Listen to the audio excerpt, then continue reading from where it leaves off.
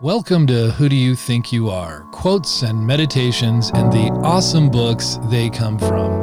Every day we are trying to live our best life, discover our best, biggest self. It's the inner work that creates the outer impact. Here is your quote for the day. The courage to be happy also includes the courage to be disliked. When you have gained that courage, your interpersonal relationships will all at once change into things of lightness. I love this quote because there are certain threads that you can pull, and all at once numerous things fall away and a new reality can be experienced. While many aspects of growth are long processes, sometimes you can hit upon something that immediately lifts you into a higher plateau with a greater vision. In my personal journey over the past several months, shifting career paths and fields of study, as well as speaking out more about injustice and the rights of others, I have discovered how very real it is to want to be liked and to fear rejection.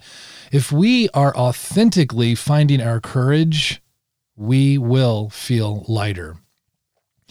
The courage to be disliked, How to Free Yourself, Change Your Life, and Achieve Real Happiness by Ichiro Kishimi and Fumitake Koga sends a reverberating message for our times. If you really have a feeling of contribution, you will no longer have any need for recognition from others, because you will already have the real awareness that I am of use to someone without needing to go out of your way to be acknowledged by others. A person obsessed with the desire for recognition does not have a community feeling yet and has not managed to engage in self-acceptance, confidence in others, or contribution to others. Here is your question for meditation today. If you are completely honest with yourself, what choices do you make on a regular basis that are about pleasing others?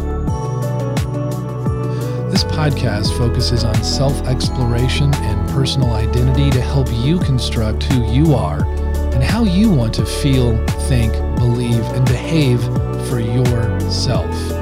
We are building books, workshops, inner circles, and a healthy and whole community at the Big Self School. We'd love to see you there at bigselfschool.com. Thanks for tuning in today.